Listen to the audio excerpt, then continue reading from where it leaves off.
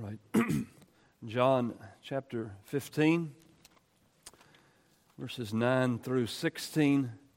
And then also, you might want to keep your finger on Revelation chapter 2. Revelation chapter 2. I'll read that in the introduction in just a moment. So, John 15 and Revelation chapter 2.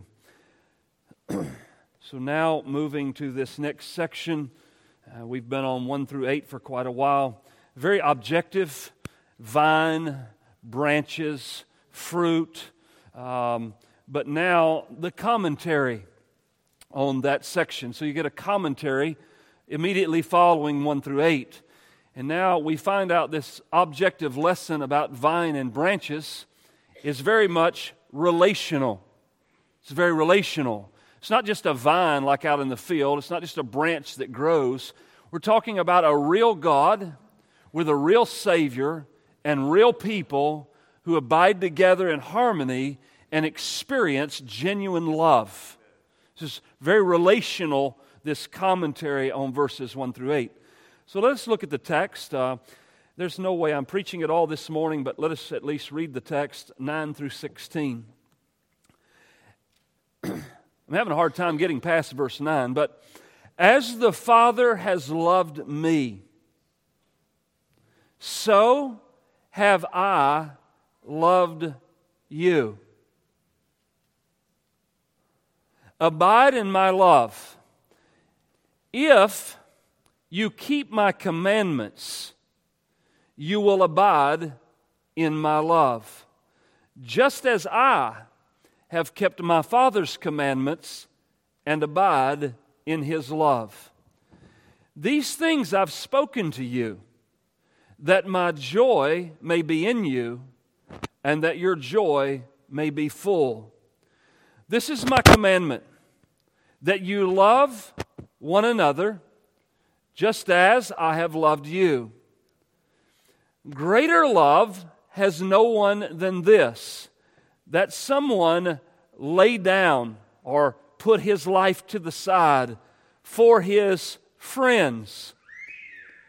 You are my friends if you do what I command you.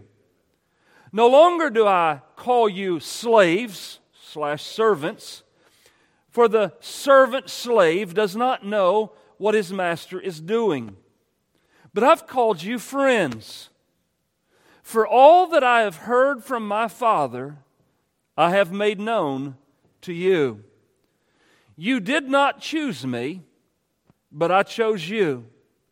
And I appointed you that you should go and bear fruit, and that your fruit should abide, should remain, so that whatever you ask the Father in my name, He may give it to you. Since there's a healthy dose of love in this passage, I remind you of Revelation chapter 2, verse 1 through 7. Because it is a danger for every one of us in the room that bear the name of Christ. He says, the Apostle John says in Revelation 2, to the angel of the church in Ephesus, write, the words of him who holds the 7 stars in his right hand and who walks among the 7 golden lampstands. I know your works. I know your toil, your patient endurance, how you cannot bear with those who are evil, but have tested those who call themselves apostles and are not, and found them to be false. I know you are enduring patiently and bearing up for my name's sake, and that you have not grown weary. All those are great encouragements, great accolades, if you will. That's the right path to walk. The danger is you can walk a doctrinally correct path and fall out of love with Christ. That's the danger. Doctrinally correct, but as far as love goes, bankrupt. Verse 4, he says, but I have this against you. You have abandoned, you have departed the love you had at first. Now, let me make that a little more clear because of what John says in John 15, that if you love Jesus, the only way that that can be a reality, and the only way there can be any proof that you actually love Jesus, because everybody wants to love Jesus, but the only way that can be true is if you love others, if you love the brethren. So when you get to this passage about Ephesus in Revelation 2, the way they abandoned love was they stopped loving one another. And when they stopped loving one another, they've abandoned the love they had at first in Christ. Meaning that when they first came to Christ, one of the immediate things that came out of that was a love for the brothers. They abandoned it, perhaps for doctrinal reasons, perhaps for theological reasons, but for whatever reason, they are rebuked by the King of Kings and the Lord of Lords. All right, our text is found there in John 15, 9 through 16. Now, if you have your bulletin in the back, I'm not going right through the verses. They're kind of separated and taken out of order a bit, but I needed to do it for this sermon to work this morning. Now, divine love, verse 9a, the first part, and verse 12. So we're going to talk about divine love. As the Father has loved me, it is the Greek word agape or agapao. Interestingly, the same Greek word is then used in the next clause, so I have loved you. There's this comparison that is there before us. However it is that the Father loved Jesus. Now, we think upon that, I say for a moment, you can think on for a long time. If it was possible for you to comprehend what it means and understand exactly how the Father loved the Son, in a sense it's brain overload or heart overload. But then it gets even grander in spectrum, and it's how. Because however I understand that, if I understand it rightly, somebody in here needs to get this morning. Jesus says, that's the way I loved you. The entirety of how Christ loves you, presently and for all of time, the way He loves you, how is that? It's just like the Father loved Him. Let me get this straight. I know a little bit about myself. I've looked in the mirror. I have a past. I have circumstances and decisions, and I know a lot about my life. Things you don't know. Things that my wife don't know. All these ugly blemishes in my life can be dug up because I'm human. But yet I'm told from this text that in spite of all of this ugliness in my life, that Jesus loves me the same way the Father loved Him. Without my performance, without my money, without my religiosity, without anything that I bring to the table, He has simply set His love on you. As a believer, the God of heaven says, I've decided I love you. When did He make this decision? Before you were born. In eternity past somewhere, the God of heaven, through Christ, set His affections on you. In time and history, you came to a realization, an awareness of the person of Christ, and you fell in love with Him. Why?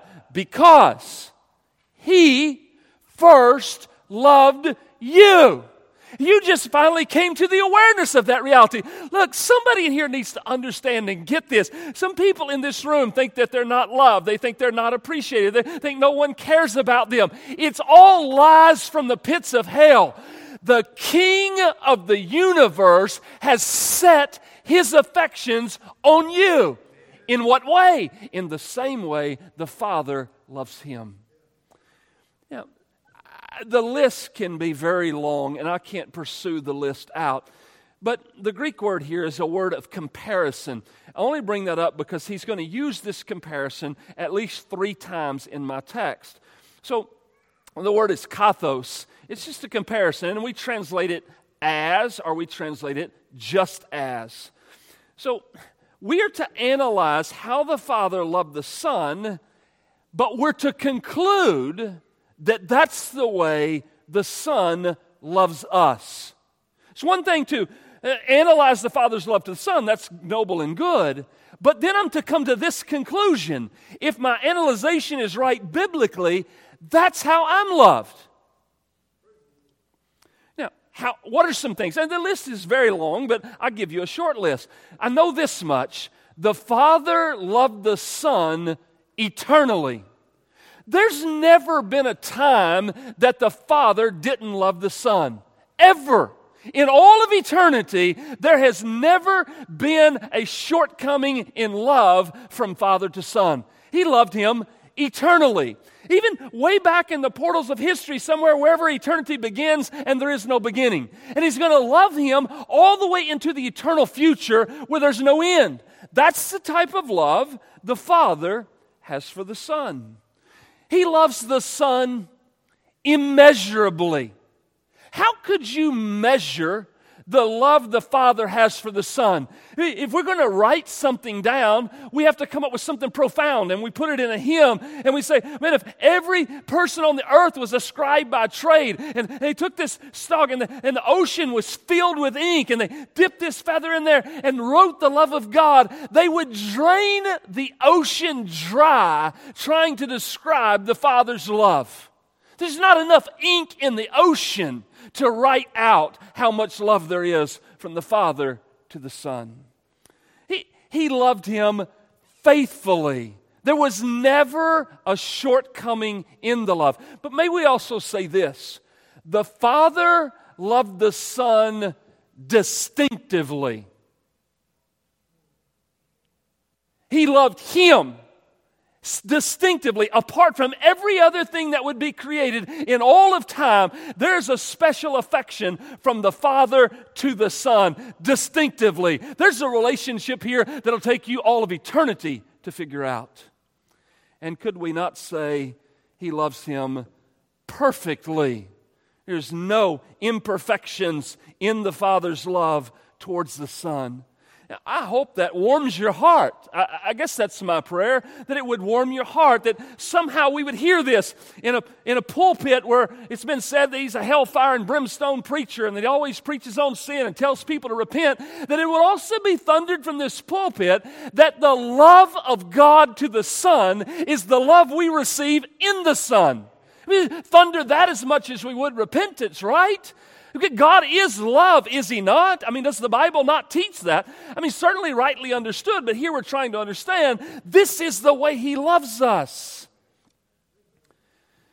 So I think about Christ, self-sacrifice.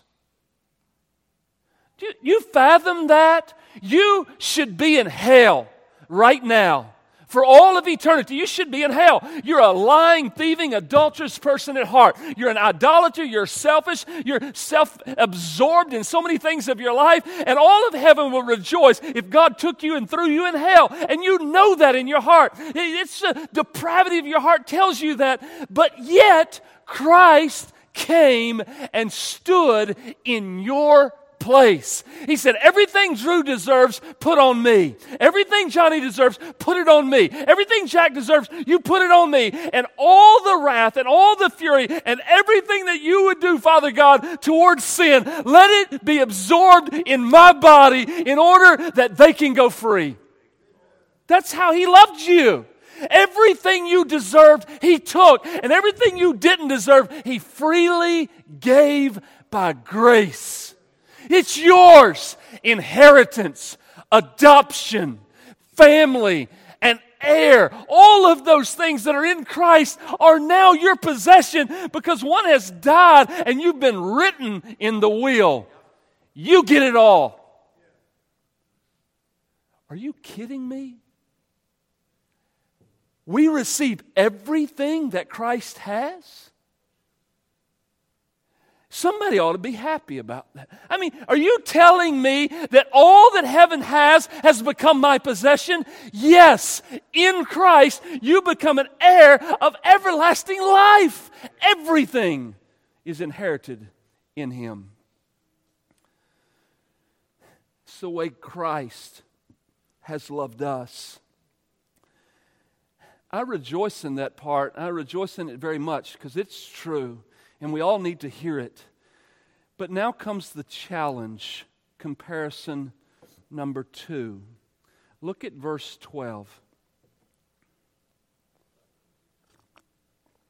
This is my commandment, that you love one another. How are we to do that, Lord? Just as I have loved you. Second comparison. How did God love the Son? That's the way the Son loved you. Okay, that's the way we're to love one another. It's the same word, same Greek word, same comparison. As I discover what Christ did on my behalf, then I'm to conclude from that, that's the way I'm supposed to treat you. That's the way you're supposed to treat me. That's the biblical understanding of love.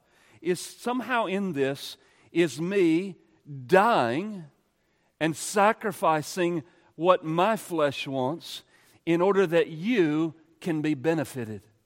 Does a marriage need to hear this morning? Does a husband need to hear this? Does a wife need to hear this? Does a church member need to hear this? Does somebody who refuses to join a church need to hear this? How is it that I'm going to die to self and be a benefit to you? It's the driving thought of coming to church. We come to church and we grade the church, and we grade the church by how it performed for me. That's not love. Well, the music didn't do this for me. The preaching didn't do this for me. And the people didn't greet me like this. Look, it's not that way. If you love Christ, you came to church today saying, how can I benefit someone else? You say, why would I have that thought? Because you love Jesus. People who love Christ have a driving passion to love others. You cannot claim the love of Christ in this church if you don't have a love for others. How can you say you love God whom you cannot see if you will not love those who you can see? It's impossible. It's the driving thought for the Christian. Let me look in your Bible. 1 Corinthians chapter 13. This is the entirety of my marriage counseling in 2 minutes. It's also my counsel for church membership. It's also my counsel for Christianity. There's a lot said in verses 4 through 7 of 1 Corinthians chapter 13. Everybody wants to love God? Okay, great. Here's what love is. Love is patient. I'm waiting for you. I've been waiting around with you for 22 years. Right? It's patient. Do I think everybody in the room is where they ought to be? I don't. I'm wondering why some of you are taking so long. But love's patient. I can't just quit on you. I can't just walk out the door on you. Why? Because love is patient. Love is kind. Love cares about the other person. I want you to get there. I want you to be these things. I want you to be everything Christ would have you to be. Love's kind that way. Love's trying to figure out how to help the other person to be benefited. It does not envy. It does not boast. It's not arrogant. Well, I know everything. You don't know nothing. Yeah, and you're arrogant. It's not love. It's not rude. Ever met anybody that's rude? Ever been around somebody that's rude? That bothers you, don't it? In church, it shouldn't be rude. Why? Because you should care about me, and I should care about you. Why on earth would I be rude to you? It's not right to be rude. Forget the rudeness. I want to come across as kind. I want to come across as patient. Why do we do this? What's wrong with us? Who are we the rudest to? The people we live with. And then it comes the people we go to church with. That's not love. Love should be the least amount of rudeness in your home. It should be the least amount of rudeness in your church. does not insist on its way. If this church doesn't become family integrated, I'm gone. Look, dude, it's not about your way. As Jeff Noblet says, maybe your family should become church integrated. How about that? How about it's not about your way? How about it's what the church is doing and you're to submit and join her and go in all 100% and serve her for the glory of God, and you would do so because you love Jesus, and since you love Him, you love the people who make up the church body. Doesn't insist on its own way. It's not irritable or resentful. It doesn't rejoice at wrongdoing. You know what love does? It rejoices every time truth is upheld. Amen. Praise God. That's right. That's true. Oh, I'm thankful somebody said it. And rejoice in the truth. And then verse 7. Love bears all things. Well, if you just grab that one line, we'd have a lot less divorce going on in the world. Believes all things, hopes all things, endures all things. Christians are to reflect this type of love in church membership, locally and globally. Now, you can disagree with a sermon. You can do whatever you want to do, I suppose. You have to answer to God and work it out with a passage of Scripture. How in the world are you going to love one another? How is that going to be possible biblically if you will not unite with a church, join her, and give your life in service to the Lord in that church? How are you going to love one another? I'll tell you exactly what it looks like. It looks just like what the world's doing. We don't want any commitment. We don't want any responsibility. We don't want any sacrifice. We don't want any obligations. So what men and women do today is they just live together. They live together 1 year. They live together 2 years. They live together 3 years. And then one day, when their flesh is not being gratified, they just don't come home anymore.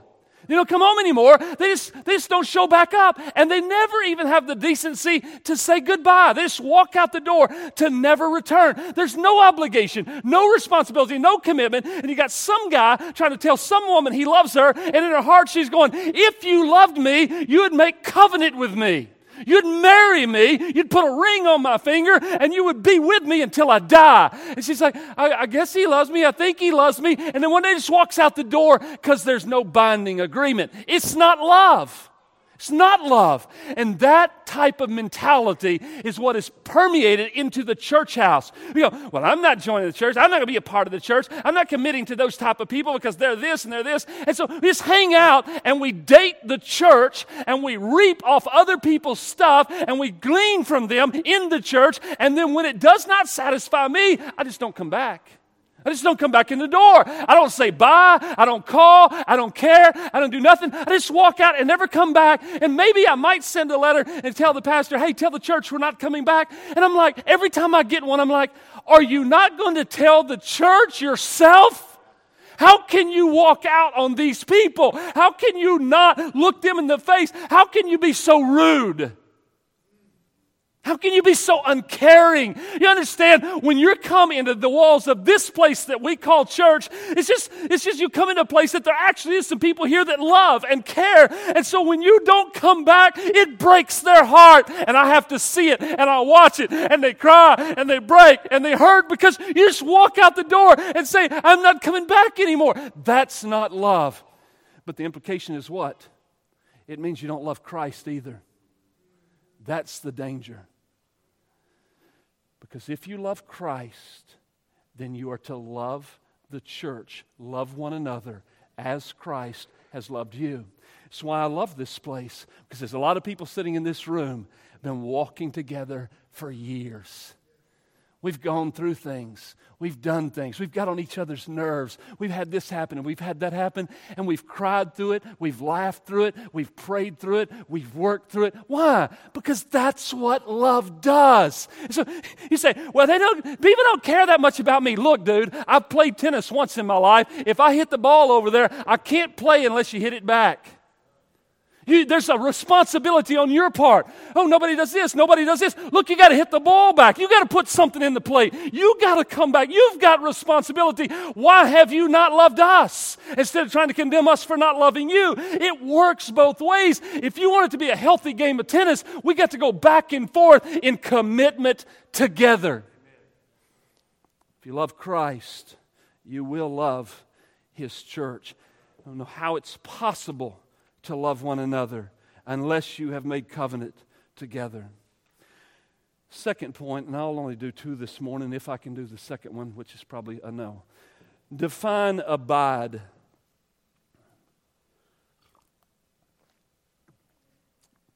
Define abide. Verse 9b, abide in my love. Verse 10, if you keep my commandments, you will abide in my love, just as I have kept my Father's commandments and abide in His love. Abide, the word remain, comes from the Greek word meno, of someone who does not leave a certain realm or sphere. Remain, continue, abide. We are commanded to stay in the realm of Jesus' love. To abide speaks of our responsibility. Okay? This is not about gaining or losing salvation. That's not the context. That's not what's being talked about. This is about whether or not a Christian lives a life that experiences the love of Christ. I mean, not losing or gaining salvation, but if you want to remain in the love of Christ, you want to stay in that sphere of His love, the condition is what? You must obey. Without obedience, how can you pretend to experience His love? You know a classic example. It's not hard to find the classic example. Look at David before Bathsheba. Read your Bible. Look at David's life. I mean, he gets chosen there at an early age. Look at his relationship, all the words and the experiences he has, all the way up to that day with Bathsheba. Analyze that, and then look at his life after Bathsheba. Read Psalm 51. See the heartache, see the pain, see the brokenness, see the repentance, see all of that going on in him, and how it's just this great dark black cloud in a sense hanging over him. And then get to the part after repentance, and you get this glorious word. Lord, restore me. Restore me, meaning I'm out of fellowship, meaning I'm outside of the realm of experiencing your love anymore. Restore me to the joy of your salvation. So he had lost joy because of disobedience, because of sin. Transgression of the law of God had stripped him of love, of joy, of contentment. And so you see him praying for that. He realized what he lost. I want that back. Restore me. The only way for restoration is repentance. David does that, and he has that restoration brought about in his life. You see in verse 10a, a present condition with a future promise. If you keep my commandments, you will abide. Abide in my love. How am I going to do that? By being obedient to the revealed will of God. As I read, as I hear, as in the context of my text, it says I'm supposed to love the others like Christ loved me. You want to abide, then you'll have to obey that. You want to abide and experience the love of Christ? Then love one another, be obedient to that, and you will experience what comes out of that, which is abiding in His love. Comparison number 3 in verse 10b. It reveals how Jesus kept His Father's commandments. Look again at verse 10. As I have kept my Father's commandments, and as a result, abide in His love. Jesus says, just as I have kept my Father's commandments. The Greek word for keep here to persist in obedience. Keep, observe, fulfill, pay attention to, especially of law and teaching. Jesus was mindful of what the law of God says. He persisted in obedience to that law. Result, he lived an entirety of life here on earth in human flesh, abiding in his Father's love. In the past, he obeyed his Father's commandments. He continues in present time to obey. Ultimately, his obedience will be seen in his substitution on the cross. Father, if you tell me to go to the cross, not my will, your will be done. If you tell me to be nailed to a tree, stripped naked, have a spear shoved through my side, and have all the world mock me, I'll say, yes, sir, Father. And in that, he will experience the love of God. His ongoing obedience is the secret to him abiding in the Father's love. Obedience in what? Well, in everything, but speech, action, thought. But let me add, in obedience with the agreement of desire. You see, there's a whole lot of people that want to obey because they have to. You want to obey because it's duty's sake. Well, Mama told me to do it. Daddy told me to do it. And so I have to do it. That's not how Jesus obeyed. I delight to do thy will. And here's obedience. It's not just keeping the things he says. Okay, I'll love you because I have to. I'll put up with Cody because he's my brother. It's not that. Jesus is going to hit me with a stick if I don't love Cody. No. This is the sense in which obedience is this. I want to love Cody. I want to be a blessing to him or whomever else in the church. I want to do that. It's a delight to be able to serve you. It's a delight to be able to pray for you. It's a delight to walk with you. It's a delight to go on missions together. It's a delight to know that when I go on missions, you'll pray for me. Those are delighting things. And so I want to walk in obedience. That's what we have to have. And so we get away from this nonsensical thing about legalism. It's not about legalism. Jesus' obedience was rewarded with ongoing fellowship in his Father's love. You know what Jesus will say later in John 16? He's going to say, and everybody departs, he's going to say something like this. Yet I am not alone. I'm not alone. Not alone. Why? Because the Father is with me. How does he know that? Because he's living in obedience. Can't be separated from the love of God.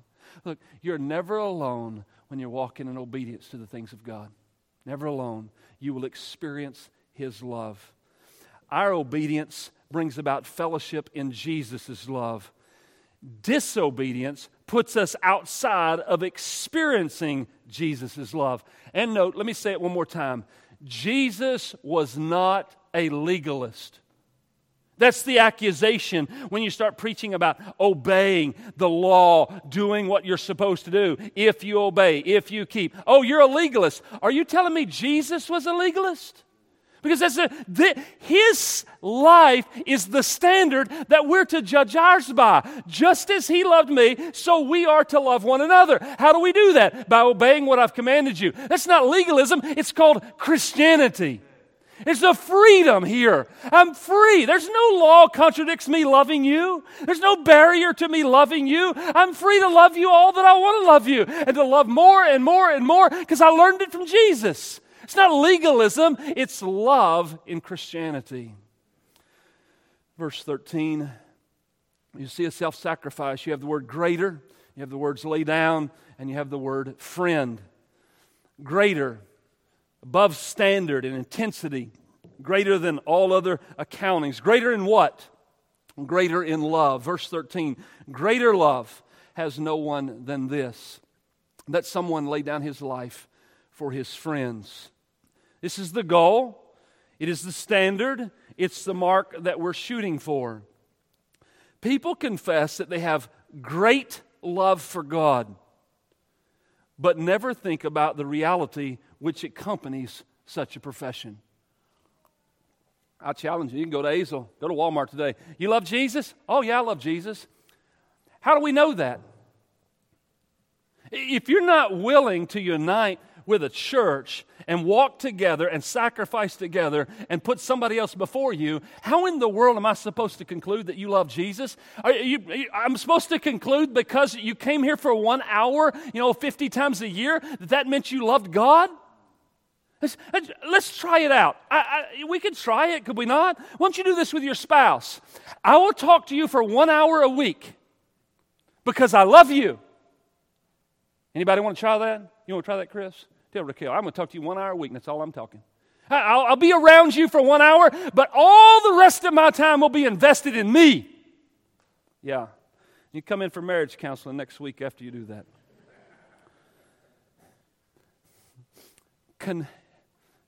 John's going to like this. I wrote this for John. John Speed, not John Walton. Confession of divine love that does not prove itself in brotherly love is akin to telling a person you love life but support abortion. This is the way it is. Here's love that you would lay down, is the way the ESV translated it. It's an interesting Greek word that means to take off, to give up, to put something to the side. Greater love has no one than this. Instead of lay down, that I would take my life and I would put my life on the shelf over here in order that I can do something with you to benefit you. That's what he's saying. Greater love has no one than this, to put me in the back burner in order that I can put you on the front, in order that I can benefit you. My whole perspective of life is changed, of why I get up, why I come to church, why I sing, why I worship, why I pray. It's because I want to be a blessing to someone else. Churches are full all over the country trying to figure out how to get something for me. But if they came to church to do something for you, it'd be totally different. Totally different. Because it would be biblical. And he says to lay down your life for your friend. This is not a context of enemies and not enemies. This is a context of 11 believers that he's talking to. And he says friend, one who is on intimate terms in a close association with another. The greater love that we're to exhibit is by putting ourselves last, putting others first. And it's applied to friends. I do love a lot of things about Mexico, and I'm excited to go here soon. But one of the things that I do respect, at least in my context in Mexico, is this, at least in a church context, is the Spanish word hermano, which means brother. And so I got in trouble a few times when I first, started using the 3 Spanish words I knew. And so I would call some pagan guy, hermano, hey, hermano, No. You don't call them hermano. You may call him amigo or something else, but not hermano. Brothers are those who are brought together in fellowship in the church through faith in the Lord Jesus Christ. That's the brother. That's who the brother is. So here it is. It says, how in the world am I going to love the brother if I'm not willing to make some type of formal commitment of association with him? I got a friend here in the area. He's never joined a church in his entire life. He said, ever. And how do you love the brethren? You don't even know who they are.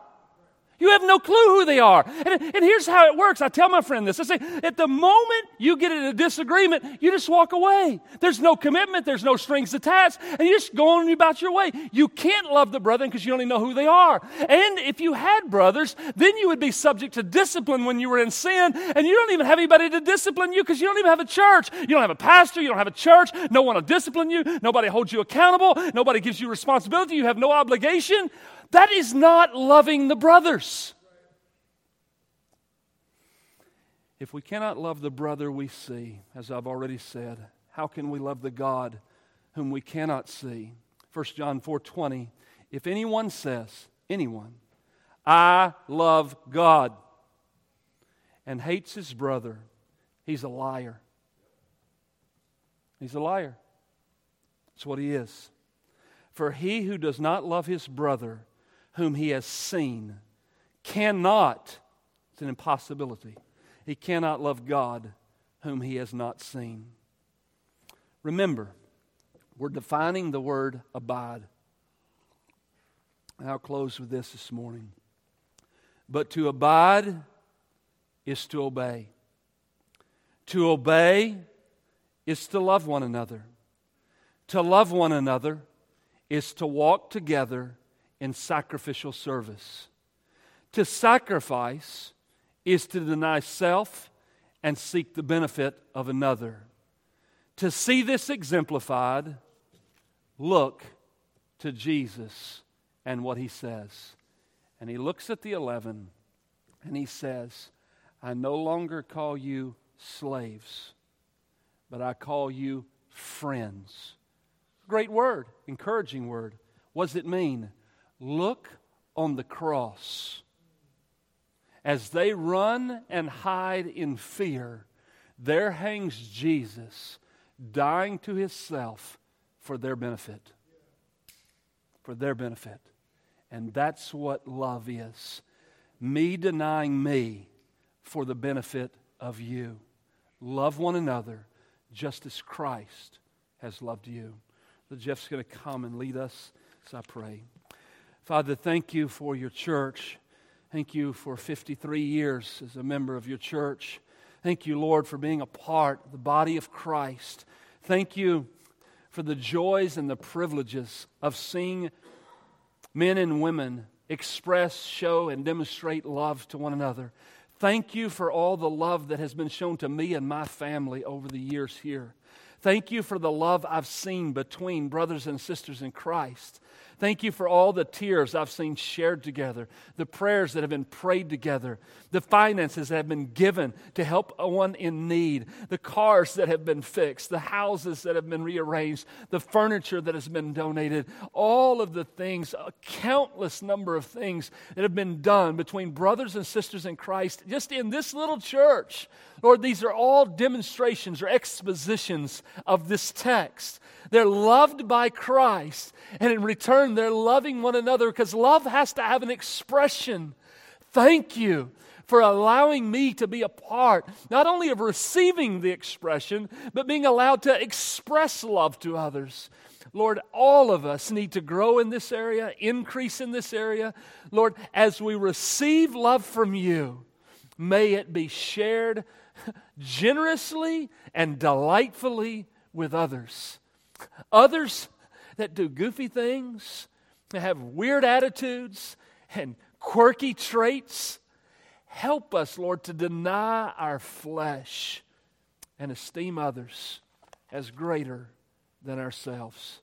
We pray these things by your Spirit. In Christ's name, amen.